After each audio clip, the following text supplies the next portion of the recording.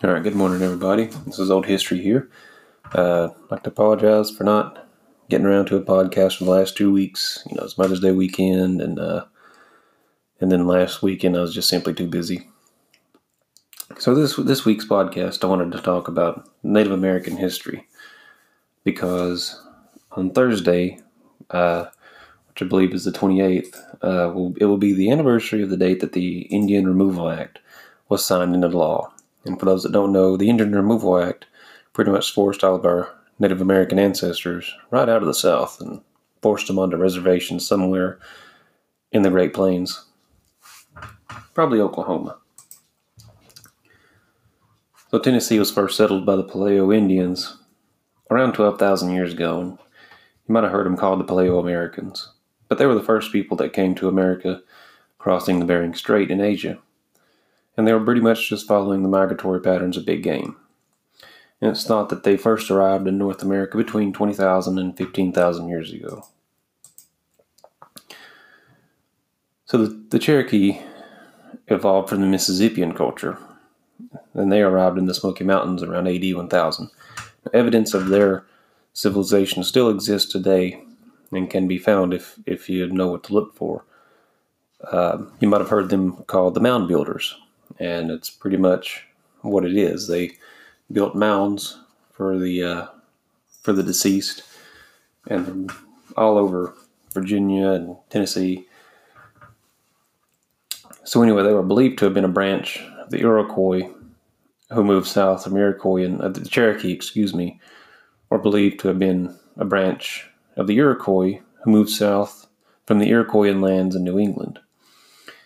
Now, the Cherokee Nation consists of 7 clans, and they their land stretched from the Ohio River into South Carolina, with the Eastern Band living in the Great Smoky Mountains National Park, which is believed to be the ancestral home of the Cherokee Nation. So, in the Cherokee language, this is called the trail where we cried. And on May 28, 1830, President Jackson signed into law the Indian Removal Act, and by 1838, the federal government began to, quote-unquote, round up the Cherokee into stockades, and they ended up shooting nearly 4,000 Cherokee.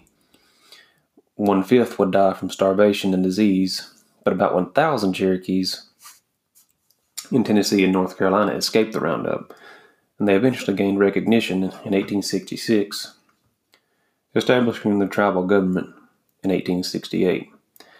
And the place where they settled is now known as Cherokee, North Carolina, and today they are known as the Eastern Band of Cherokee Indians.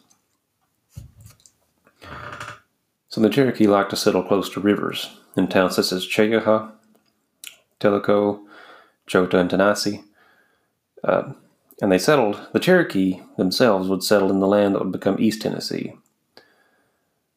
The Shawnee, Yuchi, and Cosati lived in lands that would become Middle Tennessee, and the Chickasaw and Quapaw lived in the lands that would become West Tennessee.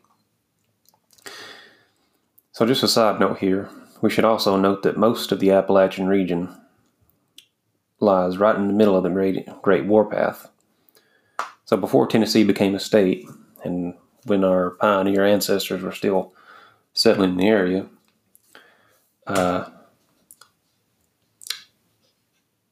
the settlers recorded in diaries or made written statements about the frequency of the warring natives, because at that time, pioneers were moving in, people taking their lands, they basically went to war with them. A lot of that. Now, there are a lot of different factors that could have contributed to it, such as blood law or clan law or, something of that nature. So the Great Warpath, it starts from around the Gulf of Mexico, somewhere around Mobile, and it continues through Tennessee, Virginia, West Virginia, Maryland, and Pennsylvania. And it's thought to have started or ended in New York. But there is evidence suggesting that it continued north into the Allegheny Mountains and into the Mid-Atlantic region, New England, and into Newfoundland, where it reached a northern terminus. So about the separate tribes. The Yuchi tribe was first encountered by Europeans in It was first encountered by Europeans in 1540 when Hernando de Soto came through the area. They were referred to as the Chisca and are located in the highlands north of the Tennessee River. The last of this tribe relocated to the Chattahoochee River around 1715 and became part of the Creek Confederacy.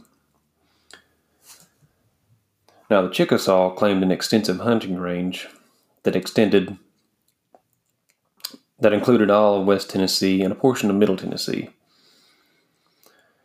Now, during the winter of 1540 to 1541, the Chickasaw warriors boldly resisted Hernando de Soto's effort to assist them in his search for gold. To force them to assist him in his search for gold, The Chickasaw were not so immersed in the European wars of empire, however, as to neglect their own immediate interest in 1715 and 1747, they combined forces with the Cherokee to expel the Shawnees from Middle Tennessee. Now, another one is the Cosaty tribe, but most of their history is only known from about 1500 until well along into the 17th century. This tribe lived upon the Tennessee River, and in the 1800s, these people had moved from the Casada at Larkin's Landing just below the confluence of where the Coosa and Tallapoosa rivers become the Alabama River. They survive today in the Casada tribe of Louisiana, the Alabama Casada tribe of Texas, and the Alabama Casarty tribal town in Oklahoma. The Shawnees were the most southerly located of all the Algonquin tribes. It is believed that the Iroquois drove the main body of Shawnee from the east, scattering them as far west as the Mississippi River and south into Alabama. The Shawnee had their main village near what is today Nashville, and this placed them directly into conflict with the Cherokee. And in 1714, the Cherokee, Chickasaw united to drive the Shawnee out of the region. And the last tribe, which is the Quapaw, they were believed to have migrated from the Ohio River Valley around the year 1200 and lived along the banks of the Mississippi River. The Algonquin-speaking peoples called the Quapaw the Akansa, and the French called them Arkansas. And the French named the Arkansas River and the territory and state for Arkansas after them. So, in Tennessee, anyway, not really America, but in Tennessee, the first recorded encounter with any Native Americans was in 1540, when Hernando de Soto followed the French Broad River and found several well-fortified Native American towns. One such was called Cheaha and was situated in what is today Dandridge on the now submerged Zimmerman Island. It is reported that the Spaniards were very well received by the Cheahans, despite their strange appearance and their conquest for gold, and so on and so forth. But they were met with food, a place to rest, and even went so far as to play in the French Broad River together. And they received the great hospitality of the Cheahans until De Soto requested women to accompany he and his men on their journey. So rather than fight the Spaniards, the Cheahans left their town early on the next morning in hopes that the Spaniards would leave. So De Soto would respond by leading 30 horsemen and 30 footmen against the Cheahans, who took refuge on a nearby island. So unable to reach them by horse, De Soto accepted a negotiated truce that gave the Spaniards porters, but no women. And a few other expeditions were made by Tristan de Luna in 1559 and Juan Pardo in 1567. But those aren't really... That while they encountered Native Americans, they were really on the search for the 7 cities of gold. But that's a story for a different podcast. So I hope you excuse my stuttering over words this morning. I've not yet finished my coffee. We'll conclude this and wrap it up, and I hope everybody has a great Memorial Day weekend.